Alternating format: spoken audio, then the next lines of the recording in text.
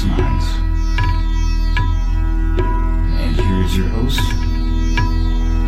Gary Cacciolillo.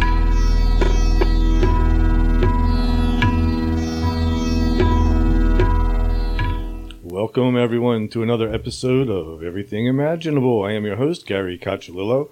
And before we get started, I want to thank everybody for listening and also thank the contributors to my show, who are executive producers Candace Sanderson, author of The Reluctant Messenger, and Ms. Aida, author and psychic of Hoodoo Justice Magic. Binaural production engineer Damian Keller, author of Sounds Good, Sounds Great. Monthly co-host Jared Murphy, author of It's Not Aliens, It's Worse, It's Us.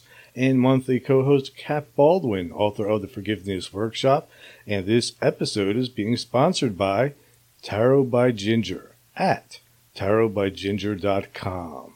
And if you are interested in contributing to this podcast, go to my website, everythingimaginable2020.com, and you'll find everything you need there. And now, without further ado, our guest for today is Adam Lippe. He is a world-renowned filmmaker, or independent filmmaker in Philadelphia, and he made the movie called Wait, Wait, Don't Kill Me. What's up, Adam? Hey, Gary, how are you?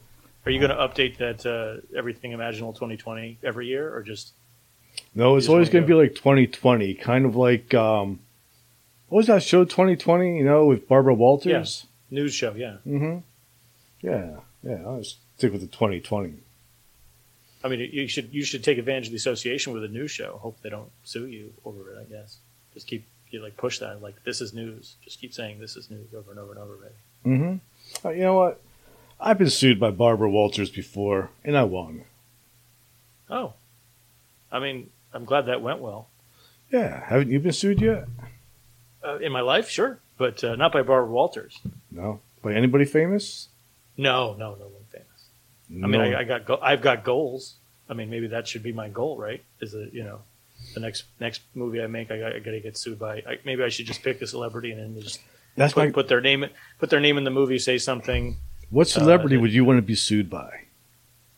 Well, so there's what's known as the Streisand effect, right? So, but I know it in a different way. But the way people know it is like she had her house on Google Maps and she objected, and then that of course drew attention to her house, and then everyone knew where she lived. Mm-hmm. And basically, you draw attention to yourself by, and if you did it deliberately, where you made fun of somebody, so you knew they would sue you to get attention to your project, their best bet is to ignore you anyway. But I knew it in a different way. When I was a production assistant in high school, I was on a set with a guy who'd been a camera guy on a movie that Barbra Streisand directed called The Mirror Has Two Faces. And the version of the Streisand effect is actually the opposite of what we know it as. Because what they would do is that she was such a perfectionist and she was so persnickety and she was such a control freak that no matter what they did, they would light the set perfectly. And then she'd come on the set and go, oh, this is horrible. Do this, change these things, blah, blah, blah, and go on and on and on for several minutes. And they would get frustrated and they'd have to do, they have to change everything for a couple of hours. Now they've lost a couple of hours that day on a 12-hour day, because you don't want to go to overtime on a union shoot like that. So what they would do is they would light it perfectly, and then they would put a terrible light kind of like center of frame. So when she walked onto the set, it would be like right in her eyes. So she would go, oh, get rid of that. It's terrible. And they go, oh, we're so sorry, Miss Streisand. And then they'd turn it off and then be ready within 2 minutes. So it's sort of the opposite effect. So I guess you have your choice of which Streisand effect are you aiming for? Do you want the one where you do something distracting in order to get their attention, or you do something offensive in order to get their attention? I guess because it really doesn't, it's an either or situation. Mm-hmm. Either way, I don't know. I don't know if I prefer. Well, go ahead. But which celebrity would you want? I mean, if I'm going to Streisand effect, shouldn't I? You're going to go with Streisand? Barbra Streisand? Well, maybe, you know what? How about James Brolin, her husband? Or I don't know if they're married. Maybe do it that way. Maybe just start insulting his performance in, I don't know, Pee-wee's Big Adventure or something like that. Which nobody remembers that he's in near the end playing Pee-wee Herman.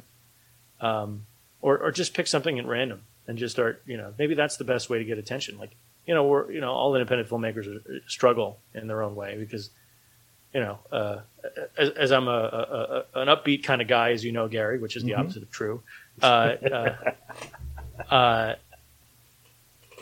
independent filmmaking is a series of disappointments, right? Mm-hmm. You know, it takes forever to get financing. You finally get the financing, and then I need the crew and I need the cast, and you can't do it because you can't afford them, or I can't schedule it, or what all these things. Then you have all these big dreams, and then everything's a series of concessions. And it's not that the result is always bad; it's just that it's a series of frustrations. So even if by chance you actually finish the movie and then you get it released, what are you dealing with distributors?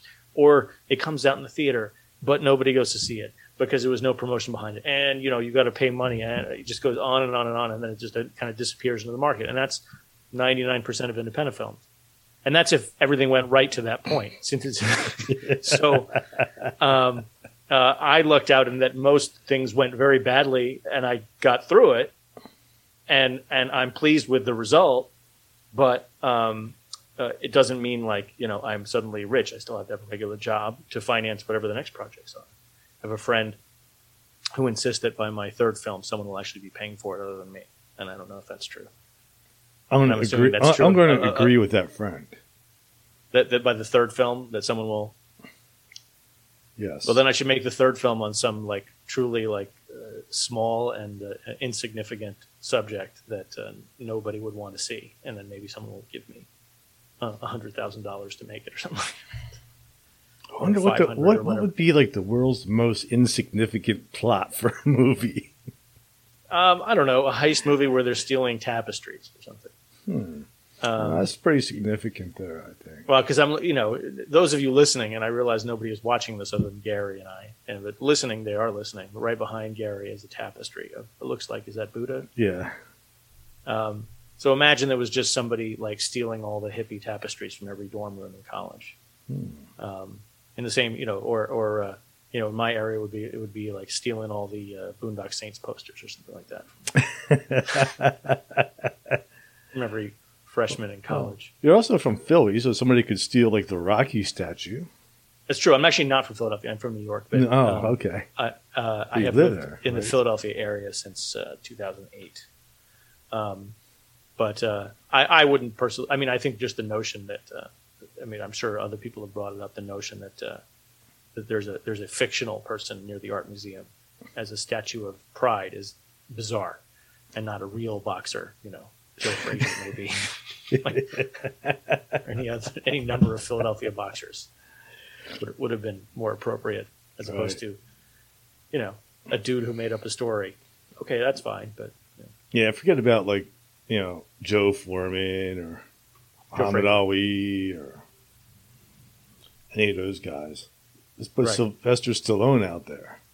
Well, Joe Frazier specifically because he's a Philly fighter, and he had a particular kind of like spirit that he would take a pounding and then come back, which I guess is the notion of the Philly spirit in that sense. Yeah, I guess so. Especially if you're like an Eagles fan or an Eagles fan. I am none of those things. So the stares that I would get when walking into when I was hosting film screenings in Mount Airy more than a decade ago, I have a Jets jacket that I was wearing, New York Jets jacket, and people would stare at me and throw me out of places for wearing. Wow, I'm surprised they let you live. I know. I'd be like trying to hand out flyers, and they'd be like, "What's wrong with you? Get out of here! You're not allowed to wear that jacket." And you just go back to that whole thing about that old Seinfeld bit about rooting for clothing. Mm-hmm. If your listeners may know the bit, but it's basically the idea is that you root for a guy because he's on your team, and then all of a sudden he gets traded, and now you boo him, even though he's just all that's happened is he's wearing a different shirt. And it's this weird thing that people have where they it's my home team. He associate. And it's just like, this is business. I don't know why you would get so attached to this kind of thing. These are guys trying to make money for their families and all that stuff. And they have fun and they play a game and there's all this, all these side attachments that they have to deal with that most people don't. And they have short careers. And all that is they made a business decision, and that's the team they're playing for. I'm sure there's some sort of pride, but it's also just like that's what sounds good to the press. I just watched a movie last week, and it was had Robert De Niro in it, and he's in Philadelphia, and he's like a bookie. Oh, you're watching Silver Linings Playbook?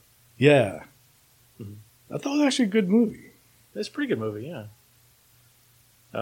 Was it Bradley Cooper and Jennifer Lawrence? Mm-hmm. and rare role for Chris Tucker, who had disappeared for decades at a time, who hadn't been in a movie between, no movies between Rush Hour 2 and Rush Hour 3, and then nothing after that until Silver Linings Playbook, and then maybe he'll show up in something over the last 20 years, but not much. What does he do in the time in between? I mean, he doesn't have to. I mean, I know he did stand up for a little bit. You perform, but I guess if you don't want to play the game, why should you have to? Like, How do you if you live? made your, Do you need money? well, I mean, if you made $20 million making Rush Hour 3, you don't have to work again if you don't want to. Well, some of these guys go broke. They make $20 million and they're broke in a year. That happens, yeah. If they don't have good financial advisors or people steal from them, that's really common, especially in sports, because these guys go to college and they're not really equipped to, handle finances and handle, the fame, and they're not, or any of that stuff, and they're not really prepared for the entourages that are around them. And then within 3 years, their careers are over because they had injuries and they got nothing. And then they're usually broke. There's a pretty good 30 for 30 episode about it called Broke. It kind of covers how this mindset and why it's so frequent. And it's very obvious when you're watching the documentary. You're like, yeah, I totally get why these guys all go broke. And I never understand the pressure, the people saying, oh, he's a bum, oh, he did this. But I'm like, I don't know if people win the lottery, they also go broke pretty fast because you don't know how to handle the money. You don't have financial advisors who aren't going to steal from you. You don't have the insulation. Like the jump from being poor to rich is not one that's just in your pocket. It's mental too, and there's not a lot of training for it, although there should be. Just like the same thing with fame. Like you should train these actors. Like, hey, you're going to be famous, and these are all the things that's probably going to happen to you. You got to protect yourself, and you're going to get hangers on. You're going to get all sorts of things. You're going to have to watch what you say in public. You're going to have to follow what I don't know if you've seen Bull Durham. Gary. Yeah. So there's that wonderful scene where Kevin Costner is teaching Tim Robbins all the cliches he's going to say. He's like, we got to win the game. We got to win one game at a time. It's a long season. Goes through all the cliches, and Tim Robbins goes, "That's really boring." And he's like, "Yeah, that's the point." Essentially, you don't want to say anything interesting because they're going to stick that to you. If you do, and you're going to annoy somebody, so you might as well not say anything interesting. You might as well be the most boring interview in the world because that's safe. It's a bit better if you're an athlete. You can be a really boring person, at least publicly. But as an actor, I guess you have to have some flavor or some brand that you're selling. I think it's a little more complicated now that everyone's just selling their brand. What's your brand, Gary? My brand, I don't know. I'm just laid back. I don't care. I did... we were talking about the lawsuit thing. I did challenge Joe Rogan to a fight high on angel dust. Okay. I never heard back from him. I mean, who's going to ref this and who's providing the angel dust? You're creating your own issues. I can get the dust. Right, but then is he going to be? He's going to be okay. Who's going to sample it? Sample the dust? Yeah. To make sure that it's legit and he's not being poisoned. Well, he declined the offer, but I mean, I would have allowed you to sample the dust. No, I don't know anything about angel dust specifically, but he declined it or he didn't acknowledge it? He didn't acknowledge.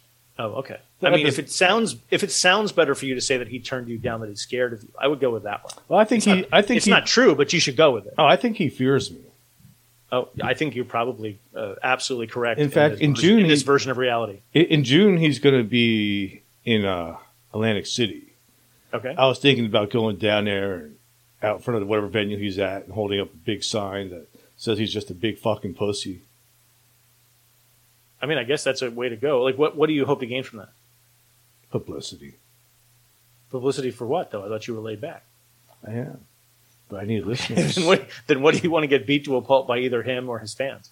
He won't beat me in a fight. I mean, he probably would. No, but I am undefeated. I mean, 0-0 is pretty. I mean, I'm undefeated too by that rationale. No, I've been in quite a few fights. I've never lost a fight. Well, good for you. What do you fight? You fight dirty? Is that why? I'm really dirty. Yeah. Okay. I'll poke out your eyes, kick you in the nuts. Whatever it takes. But what if he's got what if he's got longer arms and legs and all that stuff? He's actually really short. Oh, I'm sure he is. Yeah, but he might be compact, might be stocky, and just he's stocky, but he's short. He definitely does not have the same reach as me.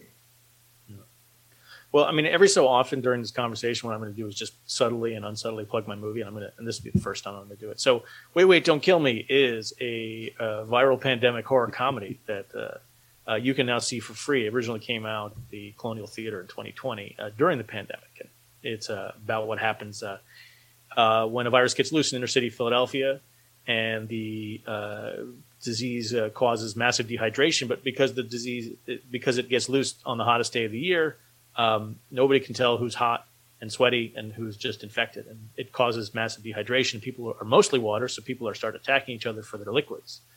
And the military sees what's going on, gets caught on a viral video, and they try to stop it. They go to a local hospital, think, hey, maybe we'll slow this down, come up with an antidote or whatever, or a cure, and they realize they can't do it, and so they just fence off the inner city and let everybody die. And this was finished a week of the pandemic in 2020, but you can now see it for free on both Plex through your Roku, or you can just Google it, or there's also Zumo, which is through Comcast. But again, you can just Google it, and it's streamed for free with commercial interruption. It will be on Amazon fairly soon as well. Wow. You go to waitwaitdon'tkillme.com for the direct links if you don't feel like following what I just said, and that's fine, because I have put up the links there. As I said, it's a feature film. You can watch it, and it's mostly a bizarro comedy about these sorts of things. But go ahead. You were going to say something, Gary. So that's pretty awesome. So now it's out there for free, but it has commercials. Like, do you still profit from it? Do you get a cut of what they make off the commercials? Yeah. So how it works now. So distribution is its own long, boring conversation. And if I know you, Gary, I know you like long and boring. So I'm going to give you that conversation. I'm assuming that's what you're after. I live for long and boring. Okay. So it's been very difficult to make money on independent films for a long time. And mostly you're going to sign a series of valueless contracts in which people promise to get your movie all these different places, but you're never going to see a check for it at all. And they have things in there like minimum guarantees, which is basically the money that you have to surpass to earn before they get to the split that they've agreed to with. So say you sign with a company, and I'm not going to name any, but like the minimum guarantee, sorry, not the minimum guarantee, the marketing minimum. The minimum guarantee is something you want. That doesn't exist anymore. The marketing minimum is, say, $5,000 or $10,000. Say it's $5,000. So the first $5,000 goes in the distributor's pocket. They get to keep it. And after that $5,000, then there's a split of, let's say, if we're generous, 70-30, 70 in your favor, 30. So every cent after that $5,000 is split 70-30. Now, most films don't get to that $5,000 to $10,000 range anyway, so you're never going to see a penny. So there are alternate ways of doing it now. So one of them is called Film Hub, in which you upload your film, and then Film Hub takes 20% on the back end, and they connect you to hundreds of different streaming sites that you probably never heard of, but you can market it towards it, or you can get it on foreign Amazon, you can get it on, which you could not do on your own, you can get it on regular Amazon, you can get it on Tubi, you can get it on all these different places that were not possible on your own, because they're sort of a central, it's called a Film Hub, and they're a marketplace, and they can just push your film to them. Now, they're not marketing it for you necessarily, they're just offering it, but they don't make any money if you don't make any money. So you do make money, but we're not talking lots and lots of money anyway. So to answer your question, technically yes, you make some money, but we're not. You're not feeding a family of half a dog on this either. A very, very small dog, not even feeding half of it. Cat? I guess it depends. I mean, cats seem to be able to fend for themselves, so maybe you can feed a quarter of a cat. I don't know. A very, very healthy cat, though. So this is really, really inspiring to new filmmakers. We should be. Yes. I mean, somebody's going to listen to this episode, and they're going to hear about your success, and they're going to run out there, and they're going to go out and make the best film ever. And I'm don't worry about it. And I'm sure they're going to invest every cent they've earned for the last 10 years in it. I mean, you have to be doing it for yourself. If you're not doing it for yourself, you're wasting your time, and you're wasting your emotions, and you're wasting your energy, because assume that no one outside of the people in your movie is going to see it. And if you go in with that assumption, that you're not necessarily going to get reviews, and that you're not necessarily going to get it released, you can get it released at least through Film Hub or all these other options. You can pay aggregators. There are options in order to do it, but it doesn't mean anyone's going to see it, and you're going to have to probably spend more marketing the movie than you will actually bringing in it.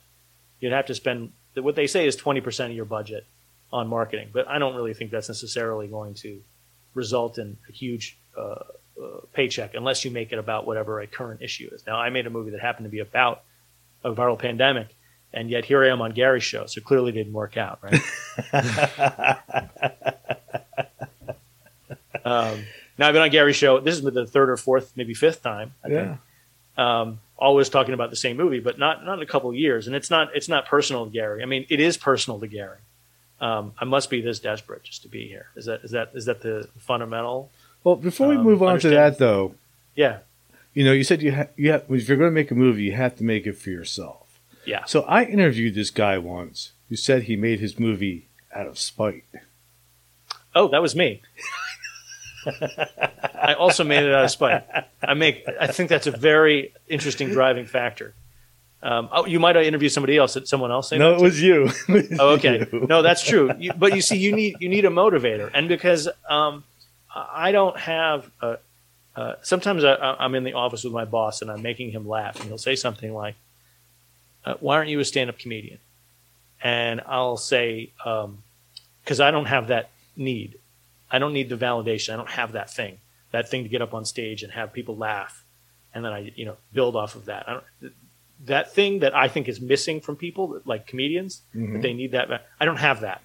So I have enough confidence where I have a sense of what's funny, and if I see something that I'm not sure is funny, then I'll go, no, it wasn't that great. That wasn't that funny. But I'm not going to be like purely arrogant about it. And I certainly did make this movie out of spite, but and I hope to have I have other projects that I'm working on that are also based on spite, but for different reasons. And you just have to find something that you're focused on. Now, you need not make the movie out of spite, but you can. And it is a very interesting motivating factor. If you're not interested in being famous or rich, and you're not going to get famous or rich making independent films anyway, and if you want, and if you don't want to work on a big movie like in Sell Your Soul and not really, get anything out of it other than perhaps money, then you need a motivating factor. And what's your motivating factor? If mine is spite, yours might be, if I, make this fantastic movie, my hair will grow back. I mean, maybe that works for you. I mean, everybody's got different goals. You might not need anger or spite. You might have something else, but they're all valid as long as you don't tie yourself to it entirely. It's just how focused can you be? How driven can you be by that thing? It has to be solid enough, really. And Gary and I here talking at school know each other a little bit outside of this podcast, and we talk sometimes. Mm-hmm. Is that unfair to say? It's definitely fair to say. Fair to say, right? Yes. But we're not like we've never actually met, but we've talked. Yeah. And I don't know how Gary sees me necessarily, but I don't know if he sees me as a fundamentally angry person. I don't really ever raise my voice or get excited. I don't know how you see me outside of this. You can say it. I'm not offended. No, I see your anger comes across more in a subtle sarcasm and wit, not in a raise your voice type of way. It comes from your intellect. Well, beneath that, there is resentment and anger, and it's based on various incidents or factors in my life, and I can pinpoint what they are and go, right, that's what that's about. And that's very motivating. But you don't seem very angry to me at all, but you might be. I mean, we've had conversations where you've discussed things that have made you angry, and I totally understood why you were angry. And I'm not going to talk about them, obviously, but I've understood why you're angry, and that makes perfect sense to me. But I don't know, could you dedicate several years to your life just based on that anger? Could you be that focused? I'm very obsessive. Okay. Very obsessive.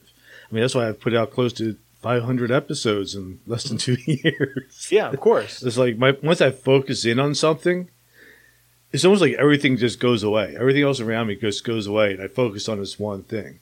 Right. What's the goal? Which I've learned, is kind of destructive towards myself in some ways. I have to of course, yeah. You've got to balance that. You've got to find that balance where the thing isn't ruining your life, where it takes over. I mean, that's what the making this movie did take over. It was very bad for my health, and it was bad, obviously, for your wallet. And it's not great for you emotionally. So I'm kind of cold a lot of the time emotionally. So it doesn't necessarily interfere. Mm-hmm. But not everybody is designed that way.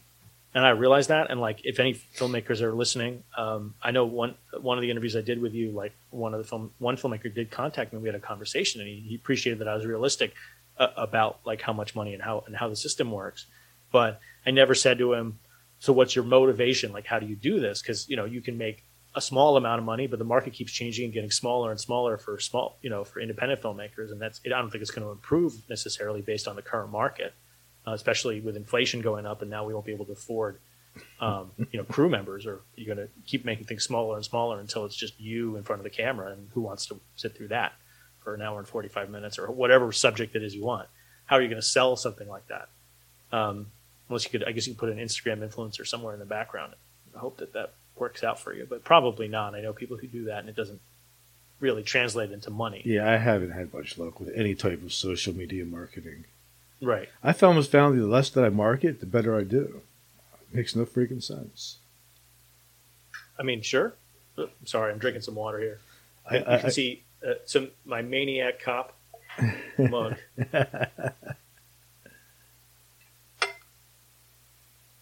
Viral Marketing, Maniac Cop 2, now available on 4K. It's a classic. Maniac Cop 1's okay. Maniac Cop 2 is one of the best B movies ever made. Go see Maniac Cop 2. Maniac Cop, you could skip it. Don't watch Maniac Cop 3. It was never even finished. Sorry, I interrupted. Go ahead. Oh, I forgot what I was saying. So does that mean that I'm leading on this one? You are, yeah. Oh, all right.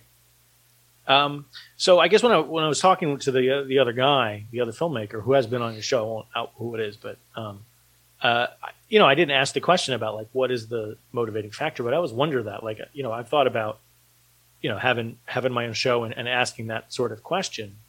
Having a podcast, as you know, is a lot of work. Mm-hmm. So it's like, what's the benefit? I'm like, well, would it be to promote my future film or talk about like what's the thing that I'm interested in talking about? Like, what did I want to learn or get out of people or want them to talk about? Because I'm big into interacting as much as possible in order to not necessarily find a common ground, because I don't think common ground is relevant or necessary most of the time. And I think a lot of people now are really shut off from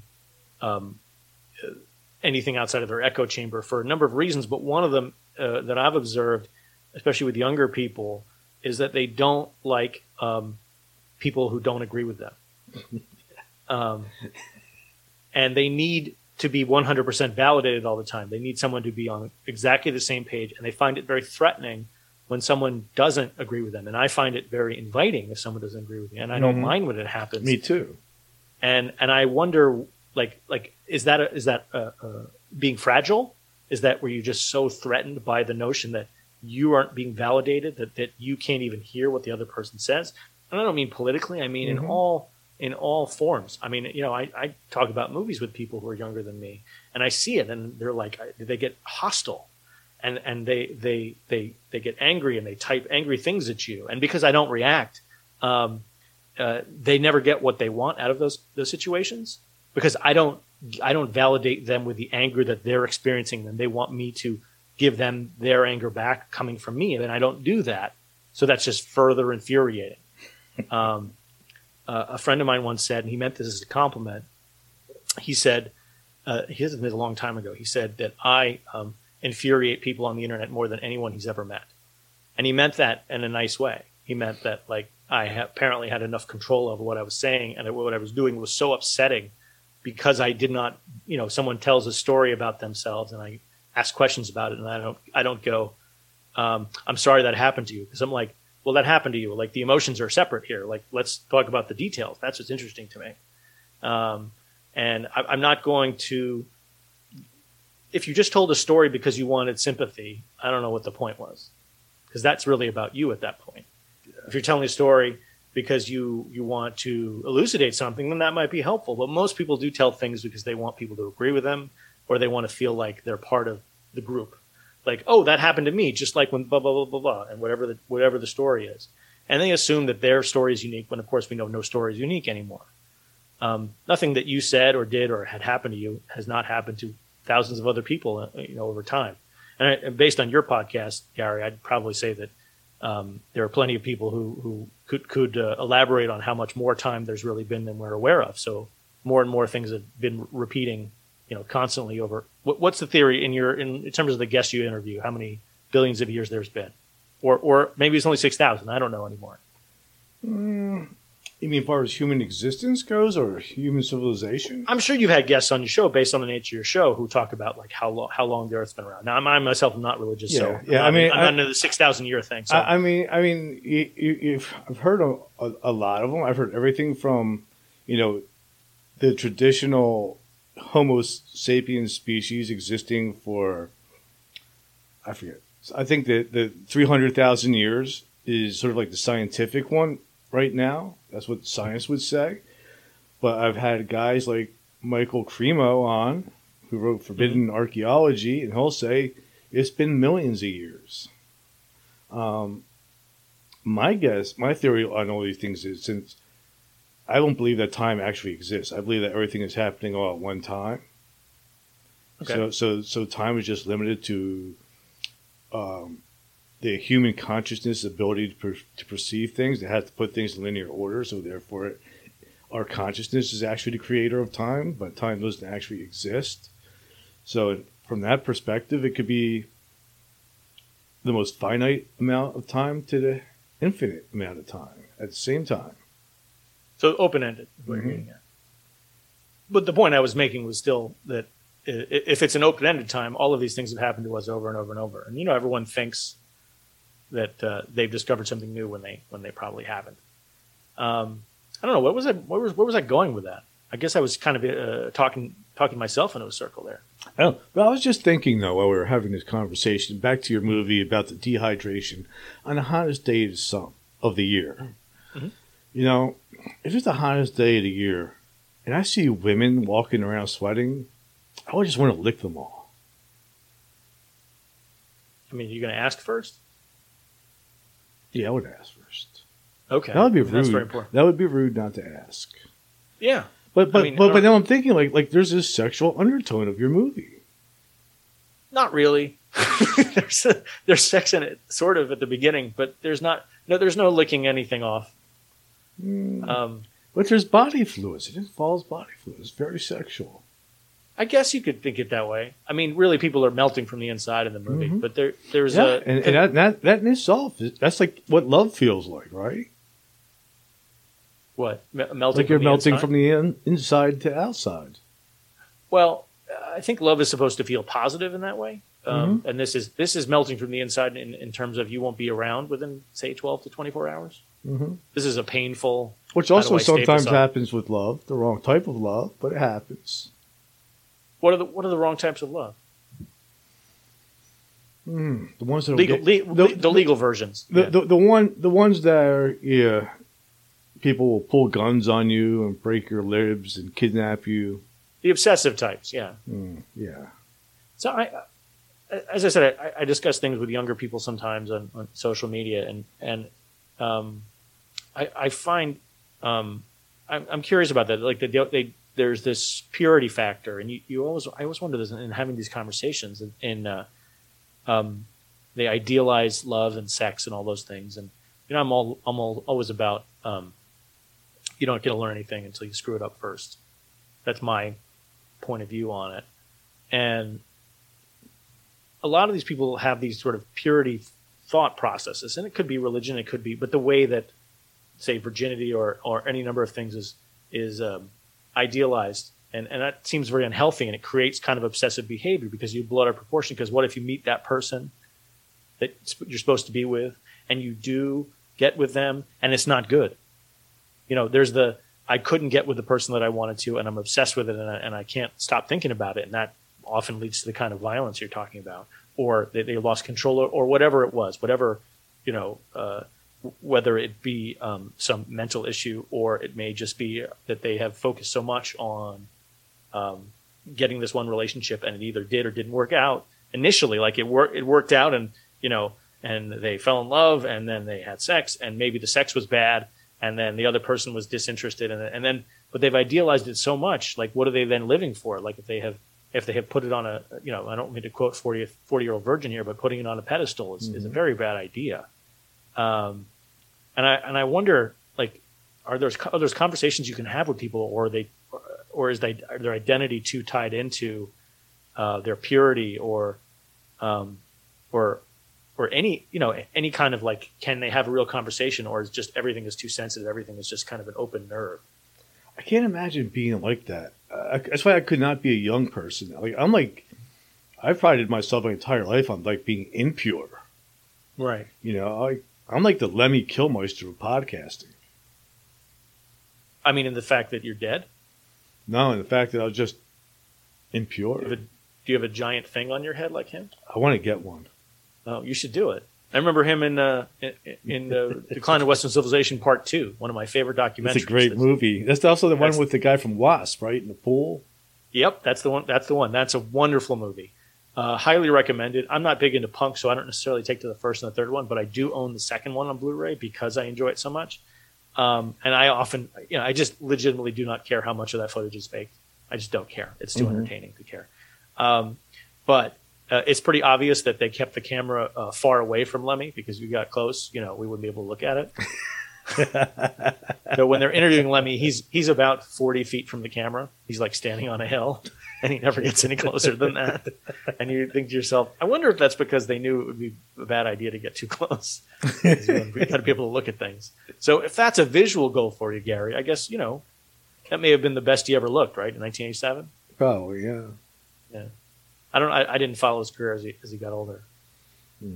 So I don't know if the visual became the equivalent of what probably was happening on the inside of him. So you think that the younger people have an idealized relationships and love and sex more than our generation? Not necessarily. I just think that not in that part. I think that there is a they do feel threatened by the idea of people disagreeing with them, but that's different than a religious adherence to purity and all that sort of thing. I might not be on the same train you are, in which I need to be bathed in filth, if that's your modus operandi, if that's what you're always. I don't have that in me, but I don't see the advantage of living a pure life. It doesn't.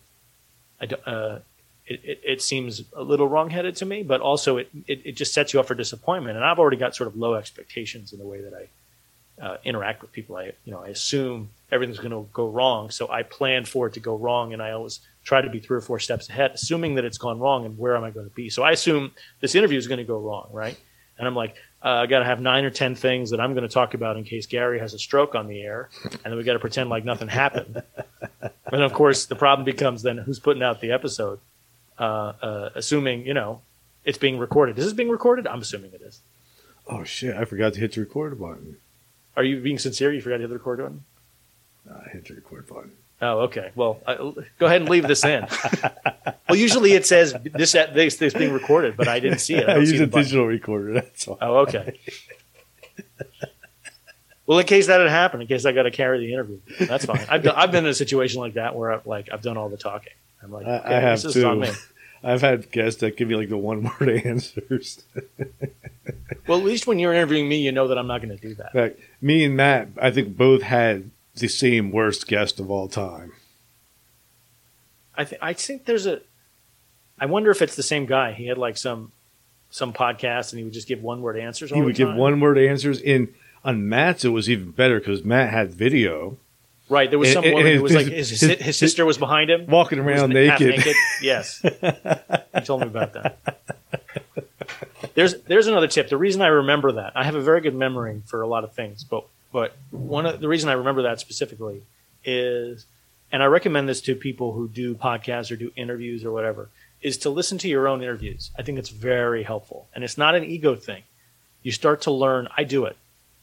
You start to learn what you sound like, and when you were sharp, and what that sounded like to the audience. You got to be able to hear how you sound like. I was totally focused, and I was on message, and I said this. And because all of this promotion is really just a farce in its own way. It's just it's fake. My appearance on this show lends credence to Gary, in the same way that Gary lends credence to me by me being on the show. Right? It's this mutual, incestuous thing. And that's kind of accepted. And that's not bad that I'm describing it that way. That's just the nature of what this is. So there's an inherent phoniness to this. So you need to learn what is the phony thing that you're selling. It may not be what your actual product is, but you need to know what sounds the best. You need to figure that out.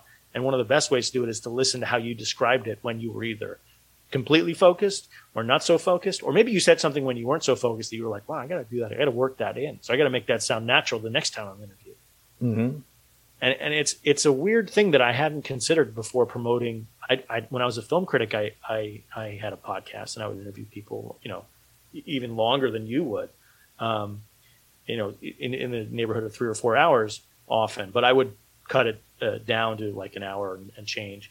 But I would listen to it, but only because I was the one editing it. But I wasn't necessarily listening to the way that I put things. But when someone else puts it out, you can then hear how you're positioning it, and you can see how you respond in terms of the questions, because the questions are generally going to be within the same range, and you have an idea of what you're selling by that point. Usually by the third or fourth interview you do, you know what you're selling, and that's why I always recommend when I talk to people, because people come to me, who don't necessarily know me, but they see that I've been on 100 podcasts promoting a movie.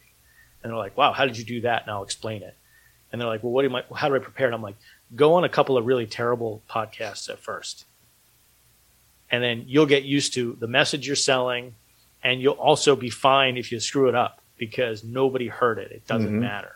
And don't promote those. I mean, I'm not saying don't promote a show that you're on. Be respectful, but don't put the heavy promotion on something if you think it went poorly or the host wasn't, on the same page as you. That's a waste, because it's not entertaining and it's not interesting. And especially because most of the shows that you're going to be on, you're going to repeat yourself. So people are going to give it 10 or 15 minutes before they go, oh, he said all this before. Mm-hmm. That's one of the things that I learned early on too with my guests is, like, most people will have like a 45-minute shtick that they'll do. So that's when I started doing these longer format interviews, because I found, like, after that, once they run out of their shtick, then I can get real answers. When you first interviewed me, I actually noticed that. I noticed it in the interview. And at the 45-minute mark, I had run out of whatever you had been, we'll just position it this way, as if it were a compliment, low energy to that point. Mm-hmm. And I found that I was doing the heavy lifting. And I was like, I wonder if this is going to keep going once I run out of sort of the boilerplate things for me to say. And at the 45-minute mark, what happened was I was like, I've said all this stuff so many times before. It had probably been the 7th or 8th, maybe 10th show I'd been on at that point. So I just started interviewing you and started asking you questions. And so I don't know how meta that got for you, where I was just like asking you questions about your scalping career, because it was like, I'm interested in this stuff. I don't need to promote my own thing. I could talk for hours and I don't even need someone to be there. That doesn't make any difference to me. But your approach is interesting from that perspective, because it's like, yeah, they'll run out. Mm-hmm. But also I think that most shows aren't going to run 2 hours. So you should assume that you got 45 minutes of stories to tell. And then even if the host isn't necessarily helping, that you're going to be able to carry it for a little bit, because you'll be on things which are terrible. And you just be like, what am I doing now? Okay. How do I get through this? What are the basic things that I can say? It sounds like this is a back and forth, even though I know I can hear them shuffling through their papers, waiting for me to wind my answer up, so I can get to so once I get to the end, they'll ask me the next one, even though it's not related to what I just said. So how do I round this answer up in a couple of minutes till it sounds natural? And that's one of the reasons you want to listen to your own interviews when you do it, because you start to learn where those points are. How do I round up a story to where I come to a natural conclusion, so it doesn't sound so stiff and all over the place? So I'm going to be honest. I've never listened to one of my interviews. Ever? Ever. I've never listened to them. So I've listened to my interviews with you more than you've ever listened to one of your own at all? That is correct. I've never listened to one of my interviews, ever. And in my own opinion, though, I believe that it took me about 100 interviews before I got the hang of this. So what are the improvements? One is because I do so many interviews, I can't read everybody's book, watch everybody's movie. I don't even have time to read everybody's media kits. So sometimes I'm jumping on and I'm interviewing people, and I don't even know who I'm interviewing. I know their name, and that's it. So I've narrowed it down to, asking a really broad question in the beginning, let the person answer it, pay really close attention to that answer, and then start picking it apart piece by piece. And as I'm doing that, I can find out more questions to ask because it's just like digging deeper and deeper and deeper. Through every answer, I try to every answer a person gives me, I try to think of a few new questions based on that answer. I mean, but you sense that you're getting better at it. Oh yeah, because you got to be. I mean, I guess the difference is that I can go through an interview and I don't necessarily need to hear what your question is. Mm-hmm. I can just talk. I can fill the time and it'll seem like it's entertaining. I know where the beats are. I know where the beats in my own story. I know where the beats are when you're talking because I begin to anticipate it. And that's one of the rough parts about like when you're promoting something is like you kind of get bored of what you're doing. You have to be focused enough to go, I know I've told this story before and I don't want to tell it in a different way that's not the way that I've already figured out works. Mm-hmm. Don't try to entertain myself in the situation. That's not the point. It's a real big temptation too to be like, screw it, I'm just gonna. But don't you think if you're entertained, maybe the listeners also entertained too? No, and here's why.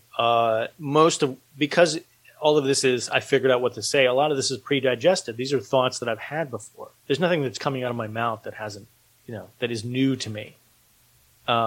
So I don't necessarily find it entertaining if I'm going to stay on message and stay on script because the goal is to promote the thing, right? Mm-hmm. You and I can have conversations outside of this arena and they'd be in a completely different nature, a completely different tone. But with this, when we're doing an interview, there's an artifice. I know I'm completely breaking the fourth wall by even acknowledging the artifice of it, but fine. I mean, that's what it is.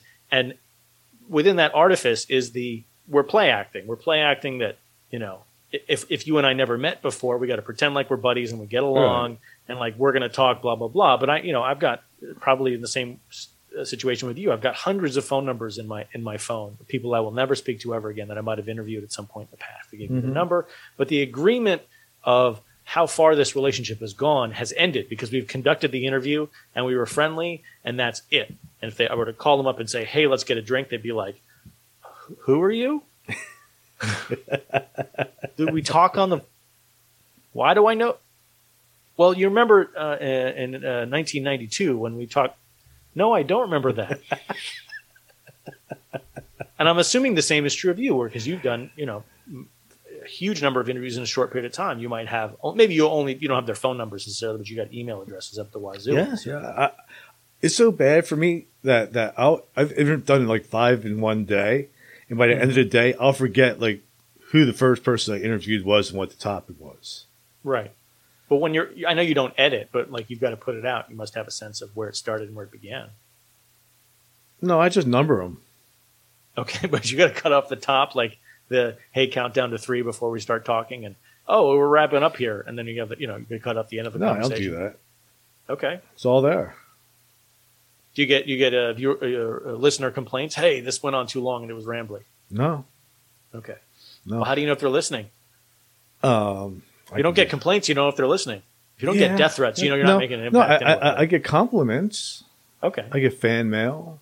Good. Oh, that's good. People put money in my PayPal account. All right. Well, then you are getting something out of it. I have just people sending me stuff. It's great. I get free books in the mail. Publishers call me.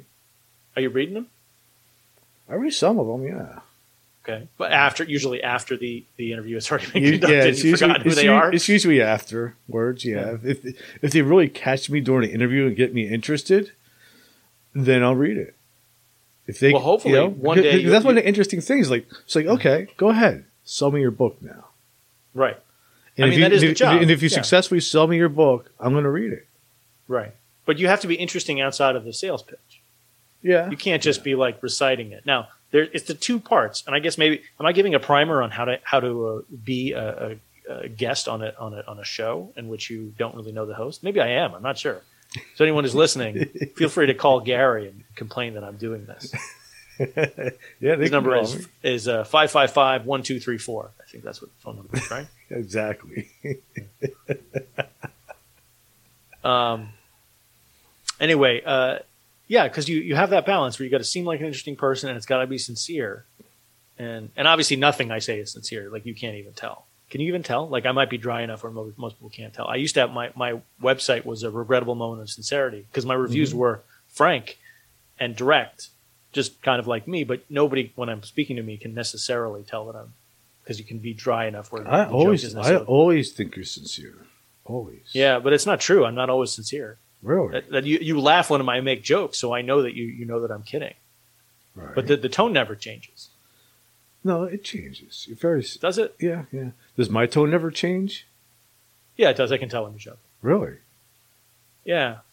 I mean, it was frustrating the other day. My girlfriend was watching a video that I had auditioned for something more than a decade ago, and not an acting piece, like it was a critic thing, and like I had to answer questions, and it was she thought it was very funny, and it was before we knew each other, so she wouldn't be aware of it necessarily. She heard the story, but she'd never seen the video, and she watched the video, and it was a couple minutes long, and she was laughing through it, and I was cringing. And the reason I was cringing is not because, like, oh, it's the younger version of yourself. It's, from, like, 2010. Yeah.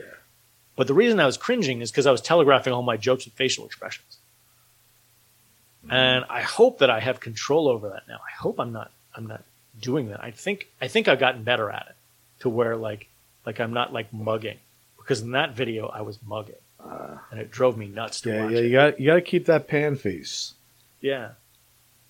And I guess I don't know. Like, can you, like, do I mug when I'm making a joke? No, you or don't. not really. No. I've got it under control. No, yeah. Maybe Yeah. Do I? I can tell when you're going to do it. Actually, there's a lead up. We're both equally dry, I think. I mean, I get the difference is actually that I don't laugh at very many things. Mm-hmm. I'm more of the guy in the audience going, "That's pretty funny." I might laugh like if it really caught me off guard, but usually the things that make me laugh are really stupid. Things that are very clever rarely make me laugh. But I think that's the nature of that. I'm guilty at laughing at myself, even when it's really bad. I mean, So I almost humiliate myself. Well, do they not know? Do they notice? Yeah, The people people who- notice. Yeah. That you're laughing at because you're drawing attention to yourself at that point? Mm-hmm. Okay. I mean, I laugh at discomfort at both my own and other people's. And so I'll find things that you're not supposed to find funny to be very funny. Yeah. Me Um, too. And not just darker things. Things are just that are inappropriate in a particular way. And you're like, yeah, I think I will laugh at that. But why are you laughing at that? That doesn't make you a bad person. Like, no, I'm just reacting differently than you are. What's wrong with that? I'm not undermining the cause of whatever your problem is by laughing at it. I don't think so. Are we at the point of the 45 minutes where I've done my pitch? I guess I haven't really pitched again. It's time to pitch again, isn't it? Have you plugged your movie? It's Isn't been- that why you're here? Yeah, it has. I did do it like early, so I'll do it again. So the film is called Wait, Wait, Don't Kill Me. It's a horror comedy about a viral pandemic in Philadelphia. If you've been listening this far, you've heard my pitch already. But just go to Zumo, which is part of Comcast, or just Google it, or go to waitwaitdon'tkillme.com, and the links are directly there. You can probably stream it through Chromecast or however you're watching it through Amazon Fire Stick, any number of ways, and watch the movie and have a good time. And if you make it all the way through, I'm proud of you, and I probably made 3 cents on that. So thank you. 3 cents. Maybe. Depends on where the ad breaks are. So the way it works with Film Hub is you get to choose where your ad breaks are. And I was very careful. Like I went to the frame of where I wanted to have my ad breaks because if you ever watch those advertising ones, they're called AVOD, advertising video on demand. Mm-hmm. The ones like if you're watching on Crackle or if you're watching on Tubi, and the ads just come at random in the middle of a sentence.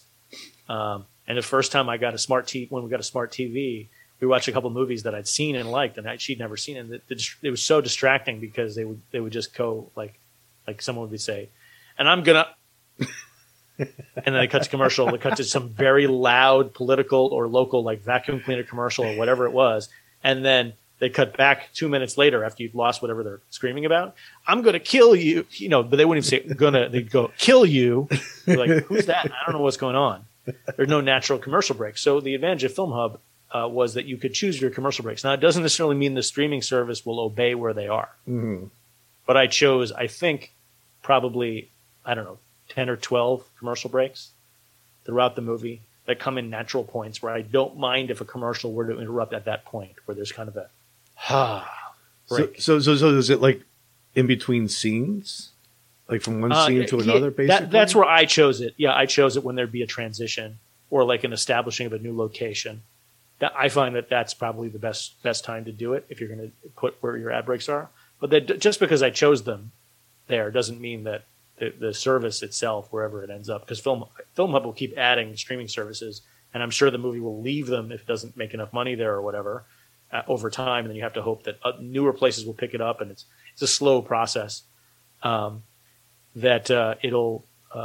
some of them will at least obey the commercial breaks. I was very adamant about. I want it to be exactly right, because otherwise it'd just drive you nuts, because you make a movie for years, and this one took like 7 years, and you do that, and then all of a sudden it's arbitrarily interrupted with commercials, and you're like, what was the point? Why did I bother caring about that? This thing is already so super compressed, it doesn't look like what I intended. Now you're interrupting it at random in commercials. Now it doesn't look so bad on some of these streaming services. I don't want to undermine it, but you're always basically like saying the version that I exported, the final version is like 125 gigabytes, Right. and it's a 102-minute movie. But the version they're running on streaming services is at best 7 gigabytes most of the time, even at 1080p. If you're watching at 720p, it's probably 3. Really depends on what you're watching. I don't know if you've got the option on these various other streaming services. I think Amazon gives you some options too.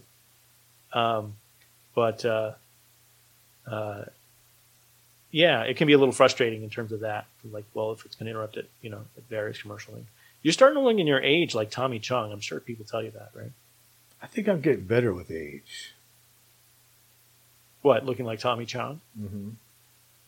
You should interview Tommy Chong. He's on Match Show every so often. I know. It's like looking to a young mirror. I never thought of myself as looking like Tommy Chong, but possible. Well, you can see me. Like, we're doing a Zoom call, we're doing video, so I can see what Gary looks like and he looks like me. And can you? But looking at yourself, can you see the Tommy Chong resemblance? I can now. Now that you mentioned it, yes. All I need is a big joint. Yeah. And I mean, I don't know. I will say this, knowing where you live, I will say that I think you're in a state where that might be theoretically legal. Actually, well, I'll leave that part out. But yeah, it's becoming legal here. Right. I don't want people to chase you down. We'll just say that you live in Nova Scotia. Well, no, I live in New Jersey. In fact, guess where I'm going after this? You're going to a hockey game. No, I'm going to concert. I'm going to Seaside Heights. Okay. Because today was the grand opening of Snooki's from the Jersey Shore. Oh, okay, yeah. Yeah, she opened up her own place on the boardwalk. And so you're going to go celebrate it. Exactly. Okay. That's the New Jersey thing to do, right?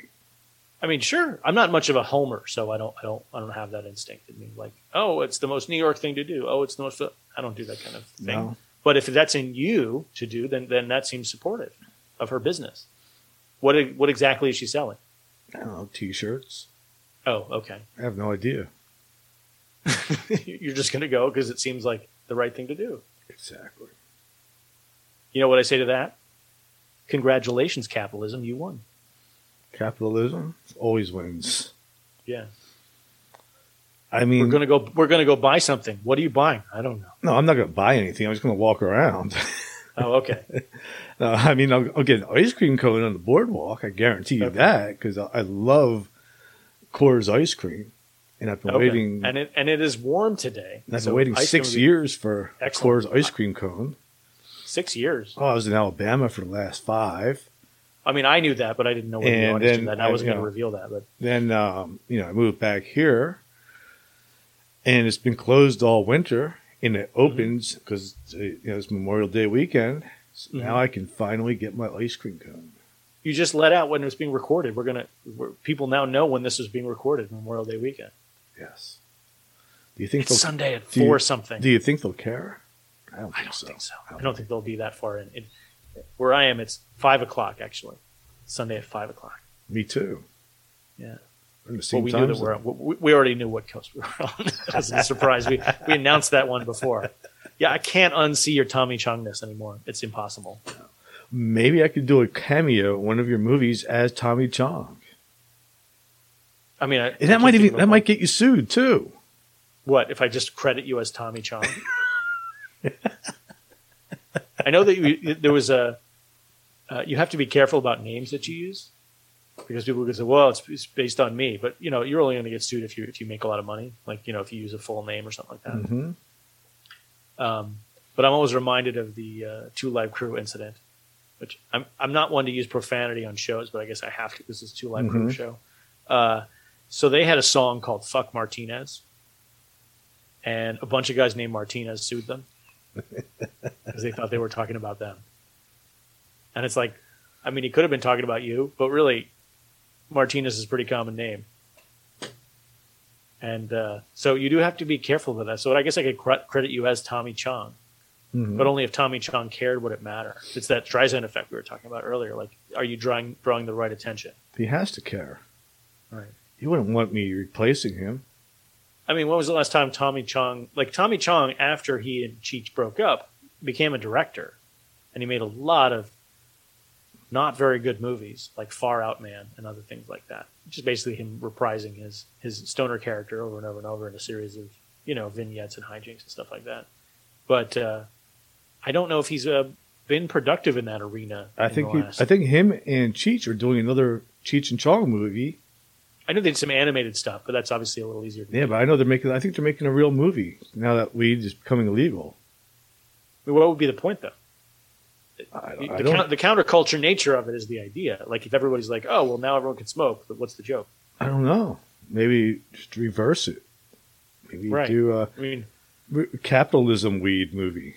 Right. They have one good movie they did, Up in Smoke. I think we can all agree on that. Next movie, Cheech and Chong's next movie. Could not sit through that one. I love that one. Isn't that the one? That's the one. Which one has the ice cream truck where he's throwing Thai sticks at an ice cream truck? Is that Up in Smoke? Maybe. Was that Still Smoking, the one at the film festival? That one's really hard to sit through. I don't know. But Up in Smoke has he's being followed by Stacy Keach, and they're like uptight dudes who are going after the various ways that and they get stoned because the van is made of weed. But if you just got a bunch of laid back cops who don't care, what exactly are you pushing against? What's the joke at that point? I don't know. There has to be some jokes though. Right. I mean, but that's the whole thing is, movies need conflict. If the conflict is the thing that we got famous doing is no longer illegal. Well, maybe that could be the conflict, that they're against the legalization of weed because it takes away the conflict.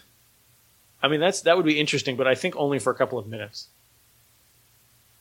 I don't know. That's kind of one joke. They're like, well, we're 82 years old now, and we're making a movie about the fact that we wanted to go back to being illegal, but we won't be seen as counterculture because we're 82, and anything that comes out of our mouth is inherently conservative anyway.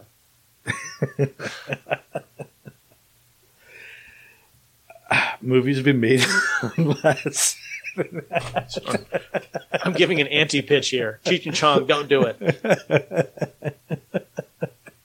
Call it Reefer Madness or something like that.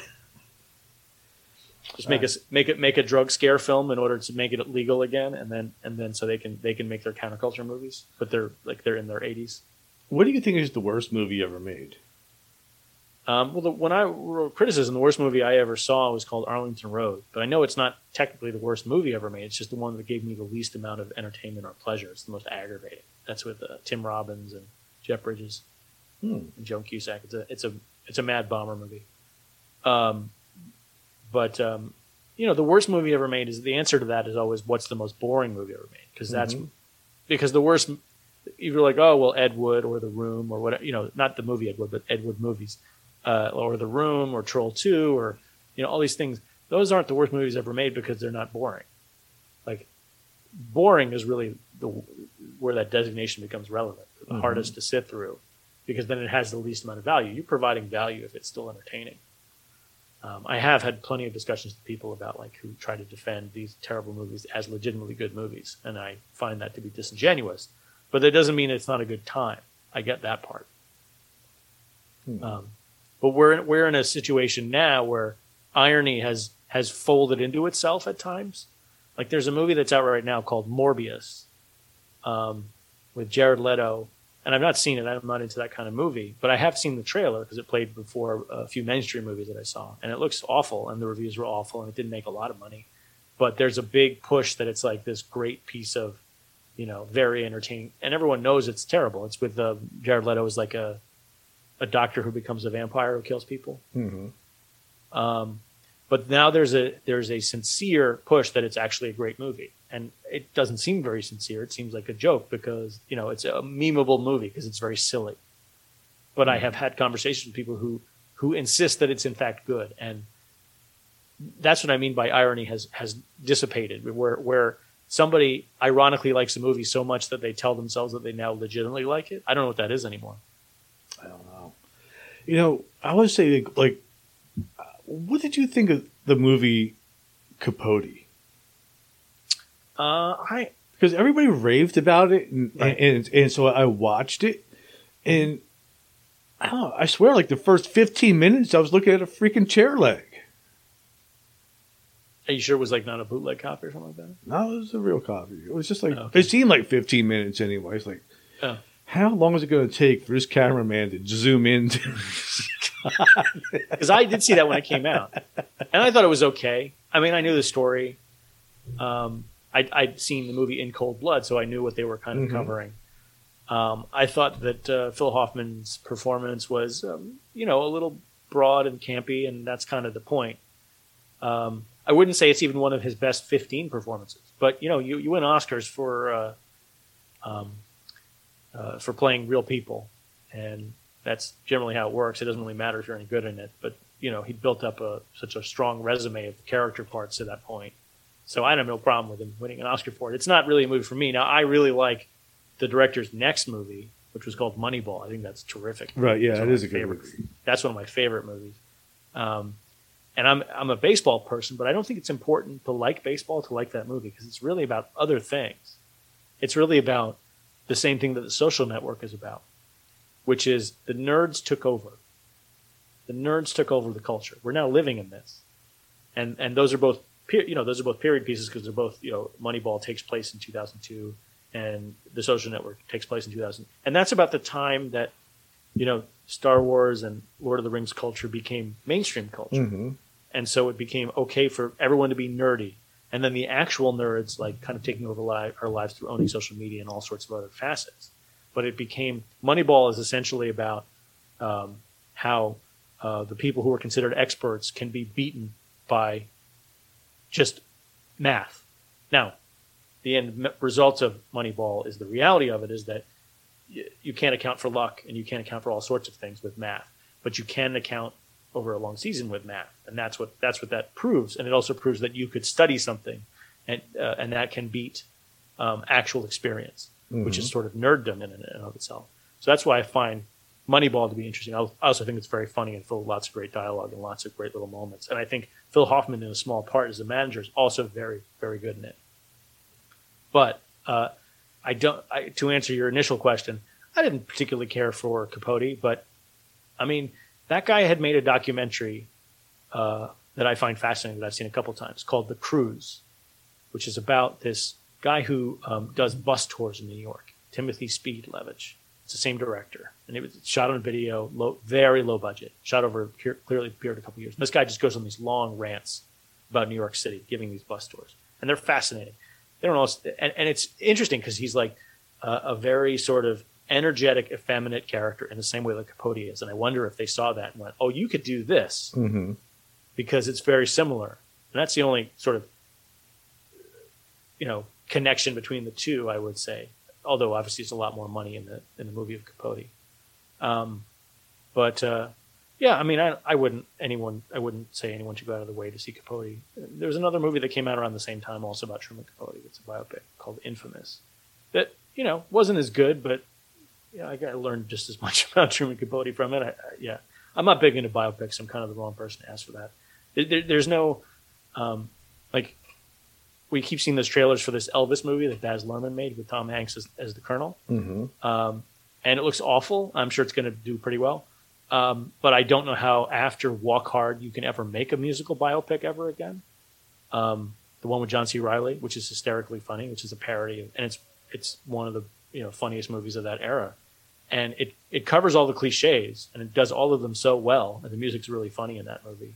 So I think if that had made a lot of money, and it did pretty poorly, that maybe musical biopics would have gone away for even longer than they had, because it's kind of making fun of Ray, and it's making fun of the one about Johnny Cash, and just all the various biopics over time. And like when you watch the trailer for the Elvis movie, it just looks like, hey, you were just watching Walk Hard and you just decided to make that about Elvis, basically. I don't. So to your audience, if you've listened for this long, go just rent Walk Hard. You're gonna have a good time. It's probably on Netflix. Very funny. What is the best movie that you've watched this year? Like a new movie or in general? A new movie. The best Something movie I've new. seen in the last year. The best movie I saw was Red Rocket. Never heard of it. So it was with Simon Rex.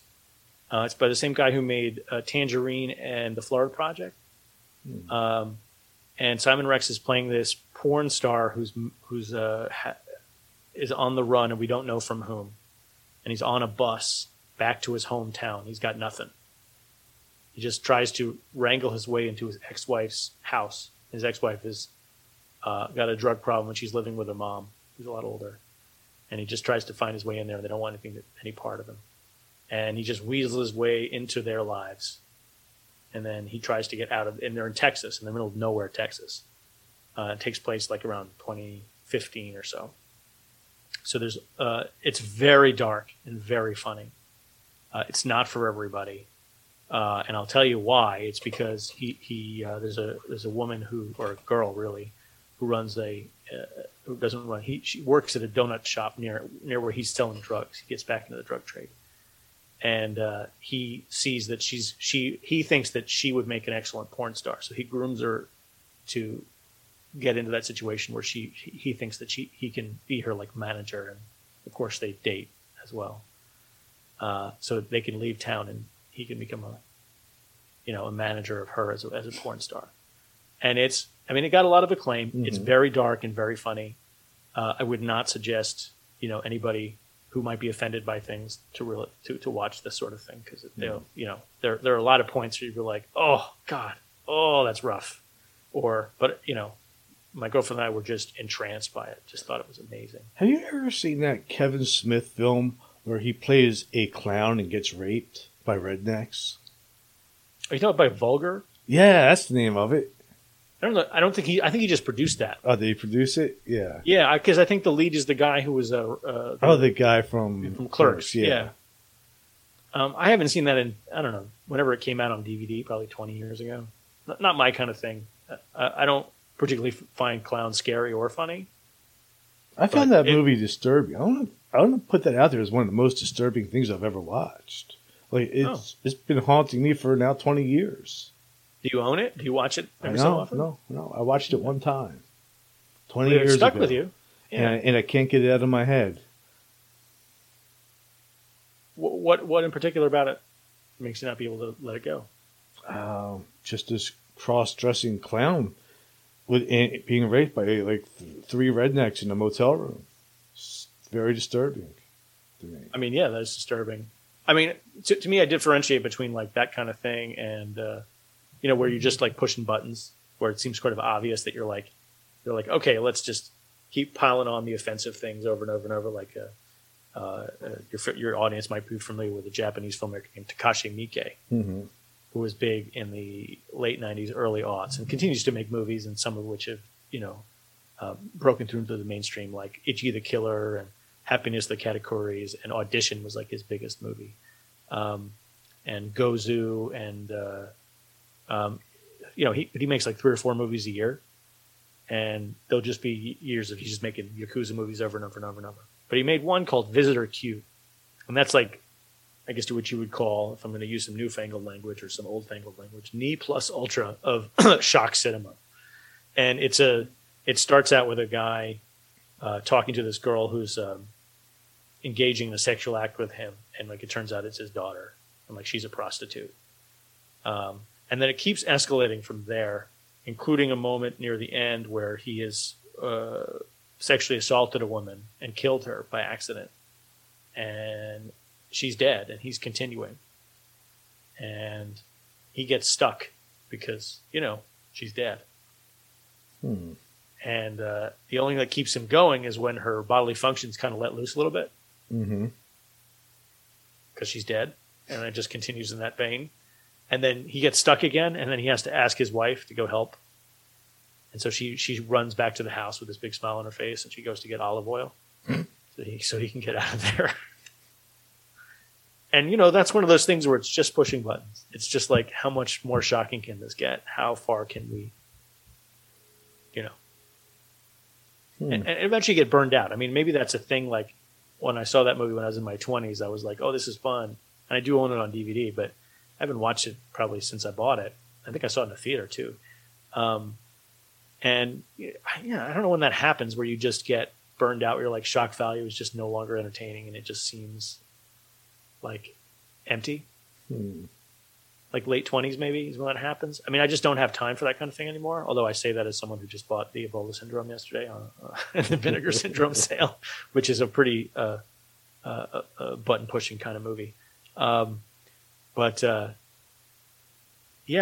guess I don't know at what point. Like when has that? If a movie from like 20 years ago is still disturbing you, do you feel the need to engage in like pushing your own boundaries at that point? Do you watch the exploitation stuff? Do you watch like a lot of the movies that use sort of rape as a central point in order to not so make you much uncomfortable? No.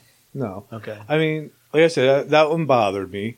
I mean, then I have like a favorite movie that's Hostel 2. We are on the same page. I really love like that Hostel movie. 2. But why do you like that movie? I'll tell you why I did after you tell me why you did. I don't know. It's because it's one that I think is kind of like making fun of itself. Mm-hmm.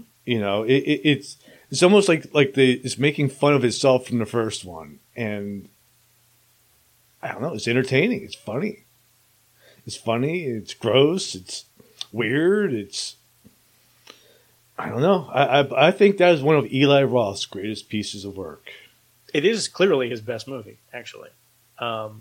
And what I really like about it is not like, oh, well, now it's about the women. I don't care that much about that stuff.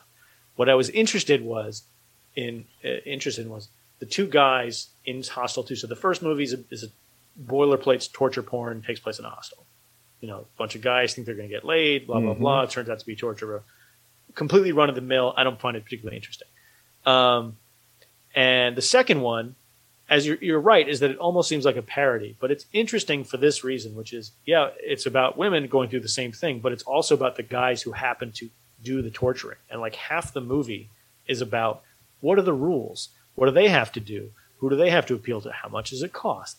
Like, where do they have to be? What do they have? Do they have to get training in and it just keeps going. You're like, I would be curious about how these just absurd notions of like this torturing thing really how does it function? Like, I would want to know that. Please tell me. You're making it up anyway. What's the difference? If I can sit through this because I can sit through like extreme horror films, why don't you do something interesting with it? And that's what I really like about that one.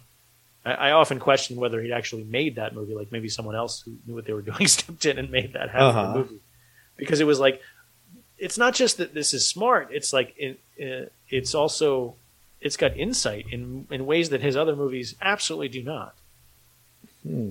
I saw a movie last summer at a film festival, like where they don't announce what the movie is, called Death Game, which just got put on Blu-ray, which is about two women who go over to a guy's house, and he thinks they're just young women looking to make a phone call, but then that turns into sex, and then they start threatening him with, oh, well, it's statutory rape, and then they start torturing him, and then it becomes kind of a polemic about how he sees women and how abusive this is and what are women to him, and it becomes this, and it's very sloppy and it's all over the place, and not all of it works, but it's really weird. And it's with Seymour Cassel, although Seymour Cassel is dubbed the entire time by the DP, so he doesn't sound like him, and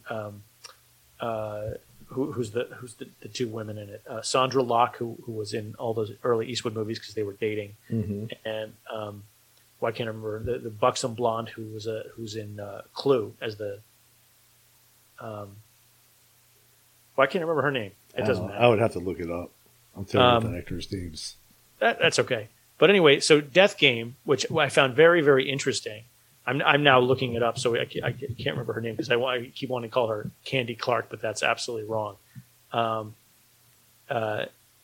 Colleen Camp. That's her name. So that's a really interesting sloppy movie that I had a good time with seeing at this festival. And it has a whopper of an ending that I will not tell you what it is. Years later, after this movie had kind of disappeared, Eli Roth remade it as Knock Knock with Ana de Armas, Keanu Reeves, and his wife at the time, not Keanu's wife, but Eli Roth's wife at the time, Lorenza Izza. And it just totally misses the point of the original. It's not messy or sloppy in the same interesting way. It's just kind of like, well, that's an interesting story. I'm just going to redo it. So that's why you're like, I wonder who knew what was going on during Hostel 2, that this is interesting, but he's making a movie on like that seems to be it was based on something insightful, and he doesn't even capture any of that when he remakes it. It doesn't do anything interesting with it at all. It's That's kind of weird talk process. It is weird. Have you heard of Knock Knock? No, I haven't. Okay, it doesn't matter. So it's not worth. Is it worth watching? No, but Death Game is. Death Game.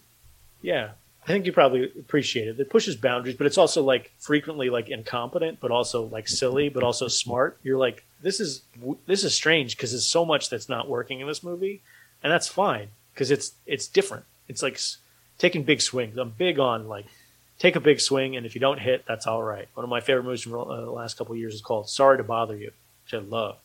Do you know that one? No. That's with Lakeith Stanfield and Tessa Thompson. Lakeith Stanfield's working for like a service that like makes phone calls to like try to sell you encyclopedias, and he works there with Danny Glover and a couple other people, and almost everyone who works there is black. And Danny Glover tells Lakeith Stanfield, who's not succeeding in this, he's like, it's not working out. He's like, well, why don't you use your white voice? So he starts speaking in a white voice, but it's dubbed in by in his version, I think Patton Oswalt, and I think someone else is dubbed by David Cross. So he starts selling the encyclopedias because he's using his white voice because people are more comfortable with it. And then that starts to move him up the ladder, and he gets the interest of someone named Armie, a character played by Armie Hammer, who runs a business called, I think it's called Worry Free. And the movie gets completely wild by the third. It's very similar to Repo Man in a lot of ways. I love Repo Man. You'd love this movie then because it's big on the magical realism, and it just keeps taking big swings. And I would never tell you the direction it's going because you would never predict it anyway. But Armie Hammer runs a business called Worry Free, and what Worry Free is like what Amazon actually tries to do sometimes. What they tried to do in New York, where the whole point is they advertise that you can live where you work. Mm-hmm. So, in other words, like you don't have to go home; you could just go to the bunk that's right here. You can bring your family, which is basically just slavery. Yes. We've progressed so far. Yeah, you push this idea of like, and you don't have to worry; it's all here. But of course, if you get fired, you lose your home. And who owns the home? I mean, it's no different than like the stuff in when people would own mills or whomever would open like run the company town store type of thing. It's exactly the company store type of thing. Oh well, you own the company. You owe the company this much money, and you're buying your all that stuff. Mm-hmm. And that's a movie for you, Gary. If you like Repo Man, you would like Sorry to Bother You. You'd very I'll much have to check enjoy it out. Yeah, because Repo Man is like definitely one of my top 10 favorite movies. Yeah, this is a very openly political and anarchic movie in a very similar way. In the same way that when I had to do something similar to Repo Man. Repo Man has one of my favorite jokes in it, and it's really just about product placement, and it's that all the food just says food or drink on it, and that's because Alex Cox couldn't get anybody to get clearances because of the nature of the movie. He couldn't get any clearance, so. When I was making Wait, Wait, Don't Kill Me, which you can now see on Zumo and you can see on Plex, or just go to waitwaitdon'tkillme.com and you can watch it for free because it'll link to where you can see it. And I'll get the 3 cents if you make it all the way through the movie. I actually don't know how much I'm going to make, but we'll just call it 3 cents.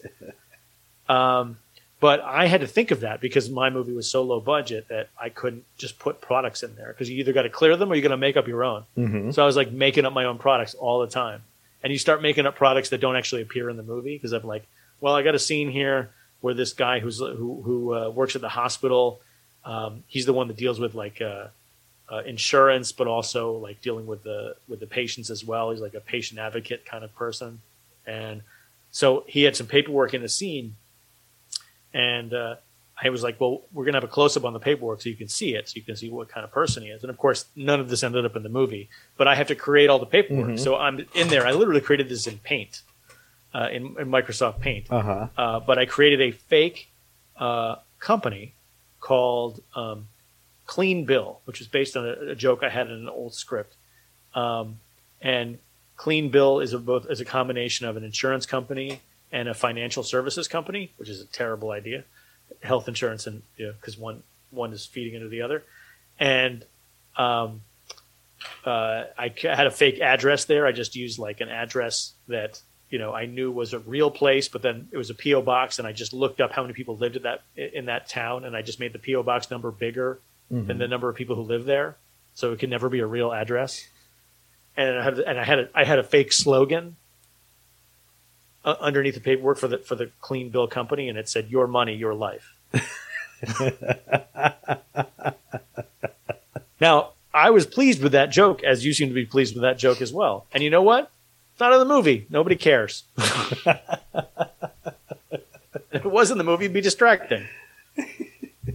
But it was inspired by Repo Man, just going, I guess I'm going to have to create a bunch of fake products, because I've got a scene in the movie where someone is in a supermarket, and in a supermarket, there's products everywhere, so you can hide them only so much. You got to capture something, you got to cover it up, you got to change.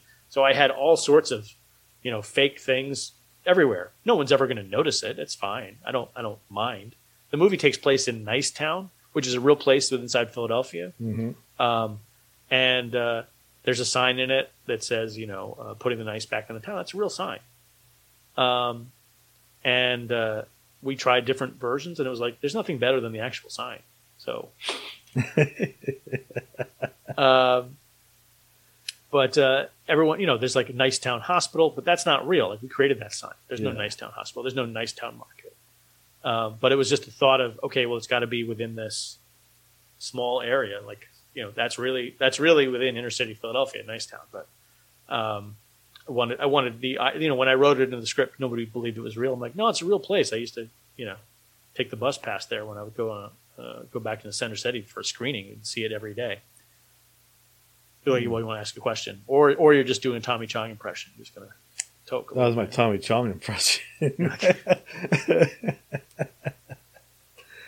I'm just thinking, like, what kind of like fake products could be created that would be funny, Right, but that's the problem, is they'd be distracting because it's such a minor detail. It's like, what is the point of the scene that you want to make a joke about a fake product? Well, how many times can you do that? You can do it once, I think. But there's a lot of like that kind of stuff, like in The Big Lebowski, where I don't know, there's like all kinds of weird shit in there.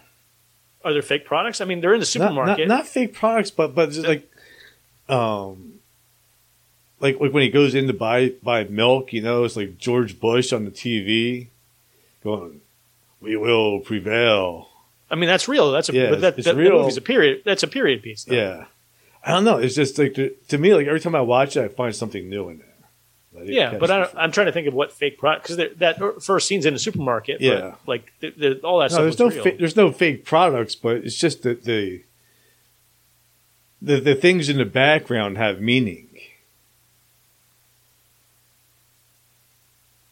I don't know.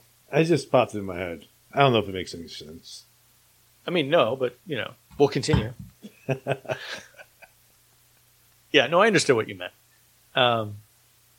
Did I telegraph that joke on my face? I did. You did. Yeah, I got to stop that. You gave it away. Luckily, the listeners would never see that I made an expression when my sarcasm kicked in. So I got to wrap this up because okay. I have to go to Snooki's. Yes, that's fine. How far in are we? How are we doing? We're doing it's 5:30, so we went an hour and a half. I'm fine with that. Yeah, I'm good with that too. Let me get in a plug. Go to waitwaittdon'tkillme.com and go right on that main page. You're going to see where the Zumo link is and the Plex link, or you can do it through your Roku or whatever it is. But the links are there, and you can look up the movie and watch it for free. And I'll get my somewhere between 1 and 7 cents, probably in a year or something like that. And know that you supported an independent artist who was interested in nothing but spite. And Also, if you need a cameo in your next film, I'm available. Well, I'm trying to shoot something this year. I don't know if I'll get to it, but that is the idea. Something small. I think I could be. I think I could be a good creepy homeless guy. I mean, I believe that wouldn't be much of an adjustment for you, right? Well, yeah. Which I part? mean, that's because I am a creepy homeless guy. Right. I didn't mean the homeless. I believe you have a home though, but I think you could pull off creepy without a big adjustment. I don't think I gotta. I think I could just go, "Hey, Gary, can you show up?"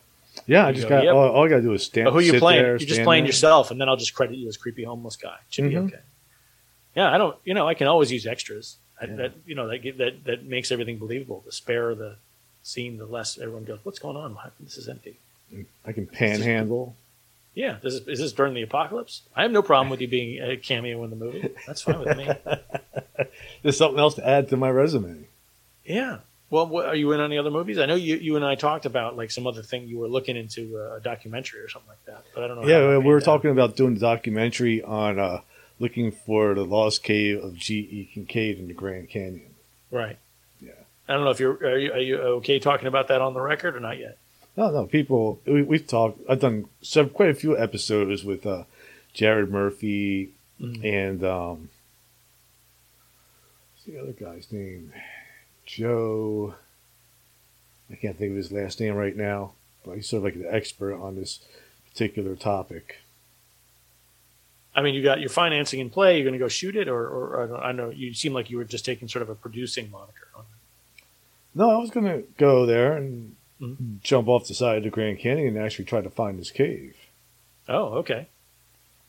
Why not? I mean, I'm 54 years old. What do I got to lose at this point? I mean, if you jumped off the Grand Canyon, you do most things, I think. I mean, the worst thing that's going to happen is I'll die. Yeah, that's true. I mean, and chances are in like 20 years I'm going to be dead anyway. So am I giving up 20 years of my life? Huh. Yeah, it's the ones at the end, right? Isn't that what Dennis Leary said? He said that he's like, every cigarette gives up 3 minutes of your life, but it's the ones at the end. Mm-hmm. So it makes perfect sense. Yeah, I can see a logic in that from your perspective. Not mine, but yours. Yeah. This is the business what we call empathy. I've got empathy for Gary here. I'm faking it, but it's still empathy. I don't know. I mean, I might be insane. I'm not sure. No, you don't seem insane because you're not ranting and raving. No. Maybe it's misguided thought, but it's your life. You do what you want with it. Yeah, why not? I mean, yeah, got to do something. You definitely make the paper if you fell and died in the Grand Canyon. If that was the goal. It would bring up my podcast ratings. Yeah, wear pants though when you do it though. Why? Nude man found in Grand Canyon is not as enticing. I rarely wear pants at home. I mean, that's the thing is the shot that we've got here is just a shirt. Only, yeah, it's all a shirt. I mean, I'm wearing sweatpants, but you wouldn't know that. No, I'm not wearing any pants. Okay, I mean, that's fine with me. I mean, I can't smell anything. It's fine. No, I just drag my Johnson on the floor. I mean, if that's what you tell everybody, sure. With that, man, I'm going to thank you for being on. It was a pleasure having you. As always, I always appreciate it, Gary. And what's the website again? WaitWaitDon'tKillMe.com. Everybody, and you'll see where you can watch the movie. Just link right to it, or use your various devices, and you'll be able to watch it for free on your own time. Yeah. This movie will change their lives. I mean, that's 100% not true, but I appreciate the sales pitch, Gary. Thank you. Anytime. I'm going to play the outro. Okay, do that.